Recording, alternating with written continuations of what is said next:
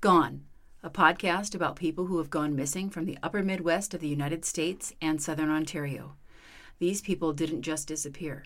Someone, somewhere, knows something.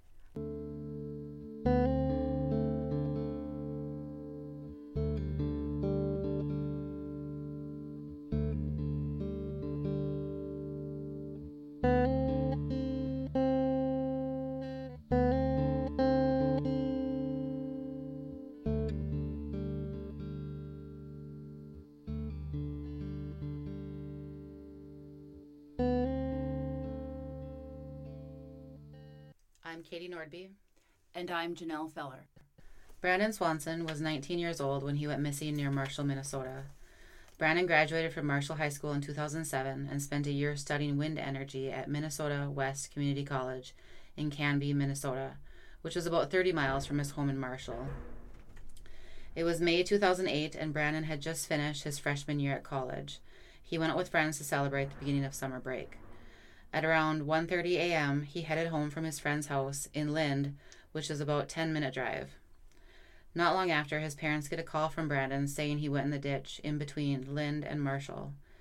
He tells his parents he's okay, but his green Chevy Lumina is stuck, and he asks if they can come and pick him up. So his parents, Annette and Brian, set out to get their son. They thought they knew where he was, based on his description, since it was only 10 minutes away. His mom stayed on the phone with him while they were on their way to get him. As they were approaching where they thought that he was, where Brandon thought that he was, they start flashing their lights, and they can hear Brandon clicking the lights on his car, and he's saying, "Don't you see me?" There was nothing. Brandon tells his father he's going to start walking back to his friend's house in Lind as his parents continue to look for his location. He's on a gravel road in the dark. It's 2 a.m., and him and his dad carry on a long conversation as he's walking. He's growing impatient and says he's going to cut through a field. He tells his dad that he can hear water running, and he keeps running into fences. It's now 3 a.m. It's farmland, and he's getting frustrated. It would have been difficult to see. He's been on the phone with his parents for 47 minutes. This whole time, they're trying to locate him between Lind and Marshall. All of a sudden, Brandon shouts, "Oh shit," and the line goes dead. His parents say it's like he dropped the phone. They tried yelling for him, thinking maybe he would hear it. When he didn't come back on the line, they called him back 5 or 6 more times, but he never picked up.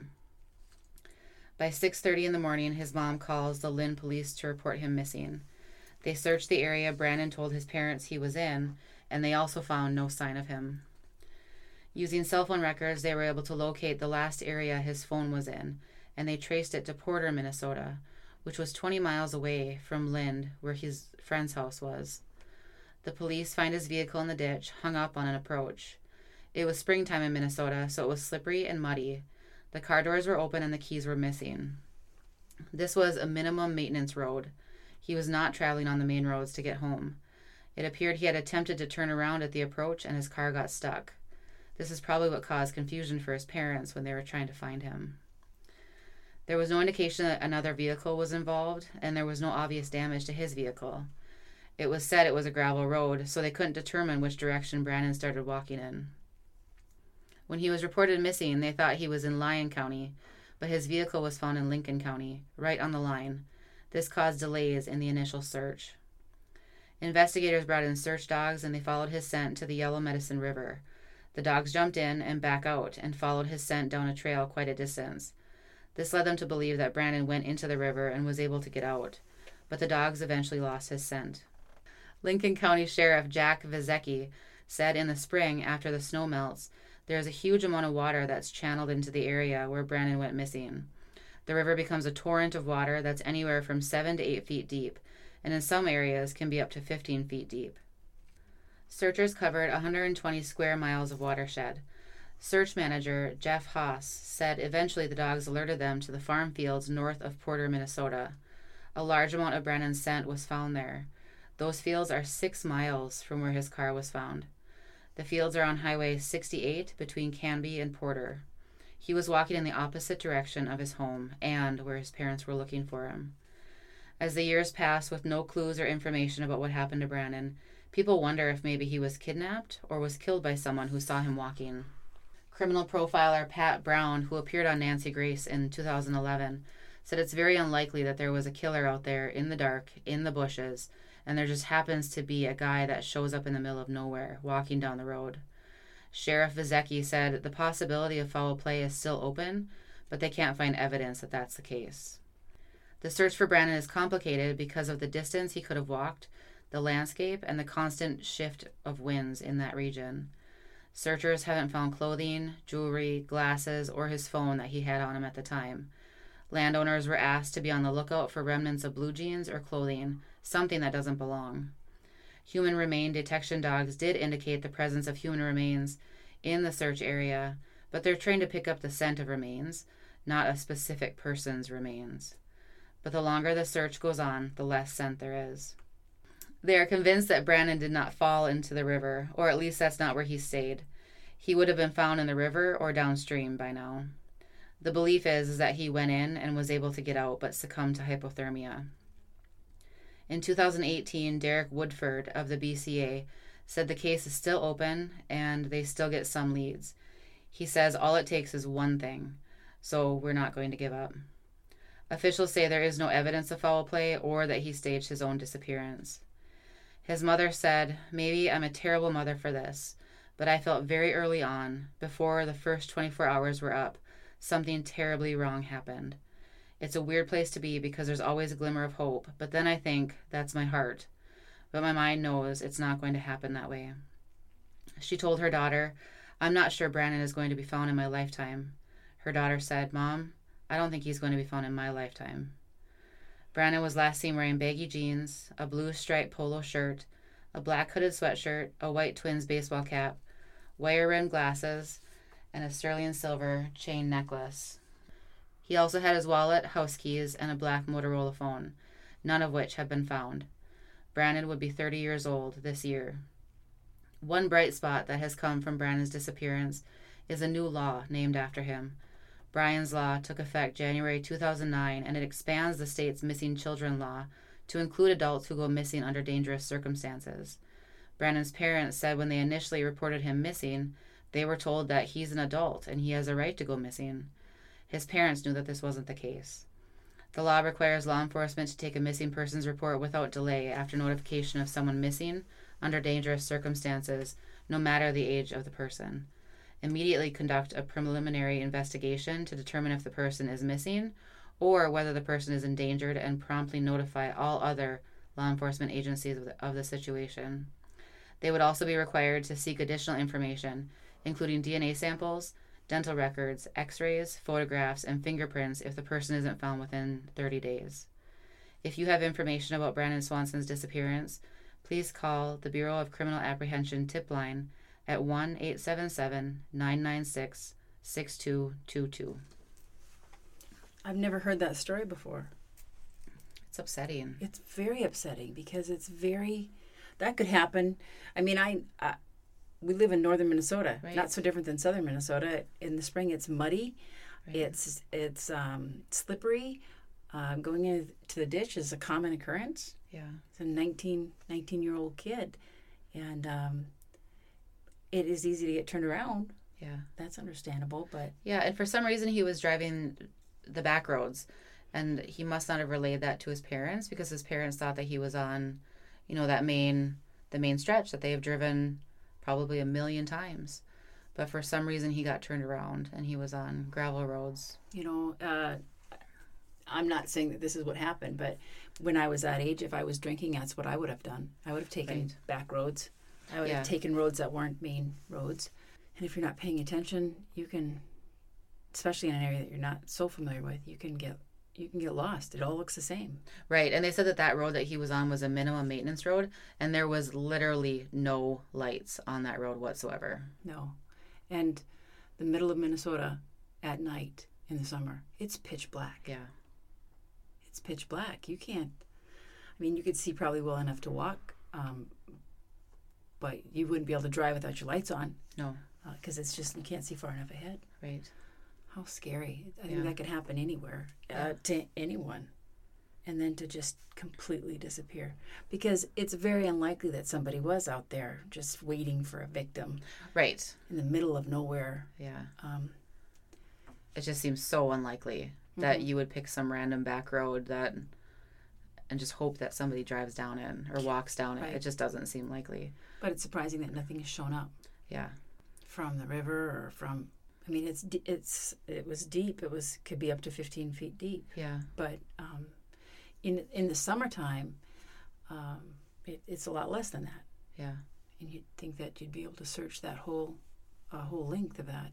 But right. And when I looked up Marshall and Lind and Canby on the internet, it looks like it's closer to South Dakota. Yeah. So I could see where the winds and that terrain would come into play, where making it hard for dogs to maybe find them. Right. And stirring stuff up too. And stirring stuff up and covering stuff and I think that maybe because it was. I wonder if it makes any difference because it was on a county line. If that would slow things down, if it would matter as far as the search goes. Yeah. It sounds like it did initially because he was reported to one police department where his parents thought that he was. Yeah. But he was actually found in a different county. His car was. Right. Yeah. His car was found in a different county. So it did. I think it did slow things down a little bit. And I think it got to the point where it was so much searching and so much information that then the BCA took over. Right. It's frightening because I think that could happen to anyone. Yes. Especially 19 years old. Right. All of life ahead of you. Yeah. Well, my story is about Sharon Baldeagle. Information for this article comes from the Charlie Project, Oklahoma City News, Rapid City Journal, Real Life Villains, and Reddit. This story starts out in Eagle Butte, South Dakota. Today, Eagle Butte has a population of 1,327.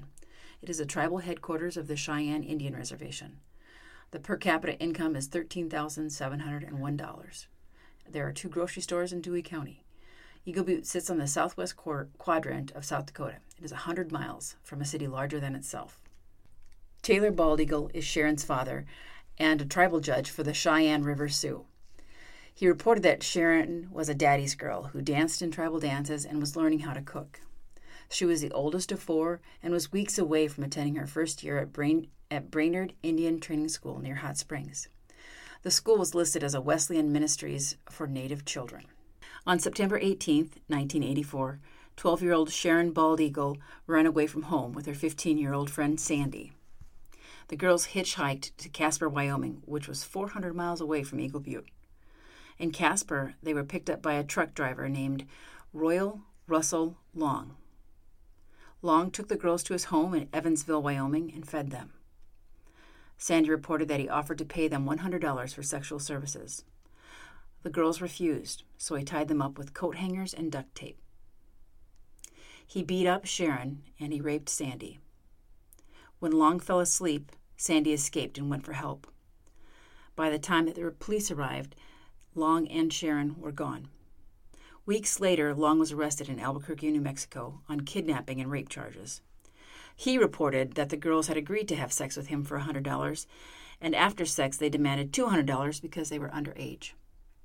He reported that he had threatened the girls with a gun and tied them up. Long admitted to falling asleep and waking up to find Sandy gone. He reported that he loaded Sharon into his truck and drove her to Cheyenne, where he put her into a light-colored truck headed for Dallas, Texas. Long reported that he tried to find Sharon, but there's nothing to support his story.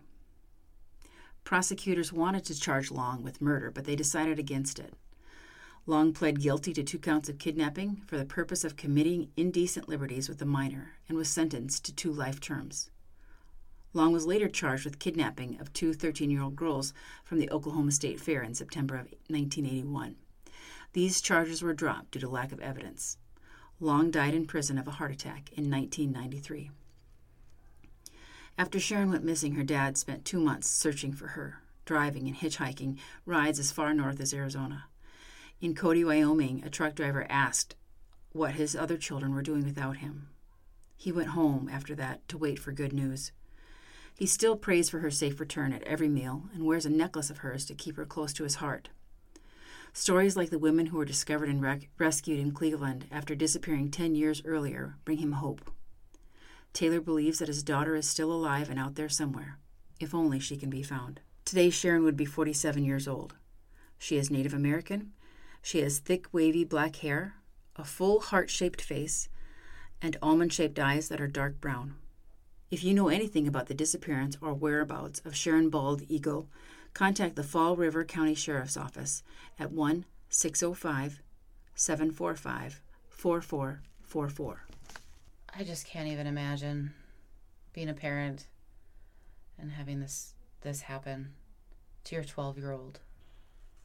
I never hitchhiked, but I suppose in more rural areas it was more common. Yeah. And, the idea, so Sharon was 12 and Sandy was 15 or 16. And that's so frightening to me. That's 400 miles. What were they doing? Why were they going there? They ran away. So there wasn't a reason for that specific place that you found?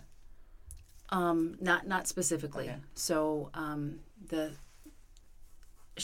Sharon was supposed to start school in a couple of weeks, and I don't know whether that was a reason for it. The school would have been in Hot Springs, which was a long ways from where they were at, or where she grew up, and it was a boarding school. So she would have not only gone to school, but she would have lived there and would have lived there for at least a semester, and then go home at Christmas time, just like what you would do if you were in college, not getting home very often. And I don't know if that was a catalyst for it. It seemed like a good idea. I talked a little bit about what Eagle Butte was like, or is like, the statistics I gave her from 2019. So Eagle Butte is small, rural. It has 2 grocery stores in the county. There's 1,300 people. It's to some, it may not be the most exciting place. And I suppose if you're a 12-year-old, 15-year-old girl, everything else looks more exciting. Yeah, nothing was listed as a specific reason. And I wasn't able to find anything else by any siblings about, talking about why she might have left, and the dad didn't talk about that. Yeah, and there's been no new updates. No. And what's bothersome is that, Royal Russell Long, the only reason that he got charged with kidnapping and rape is because Sandy got away. Yeah. Or he would have gotten away with that too. And there's at least 2 other murders that are tied to him, and maybe 2 additional ones. Sure. So, and that's what's, been connected with him.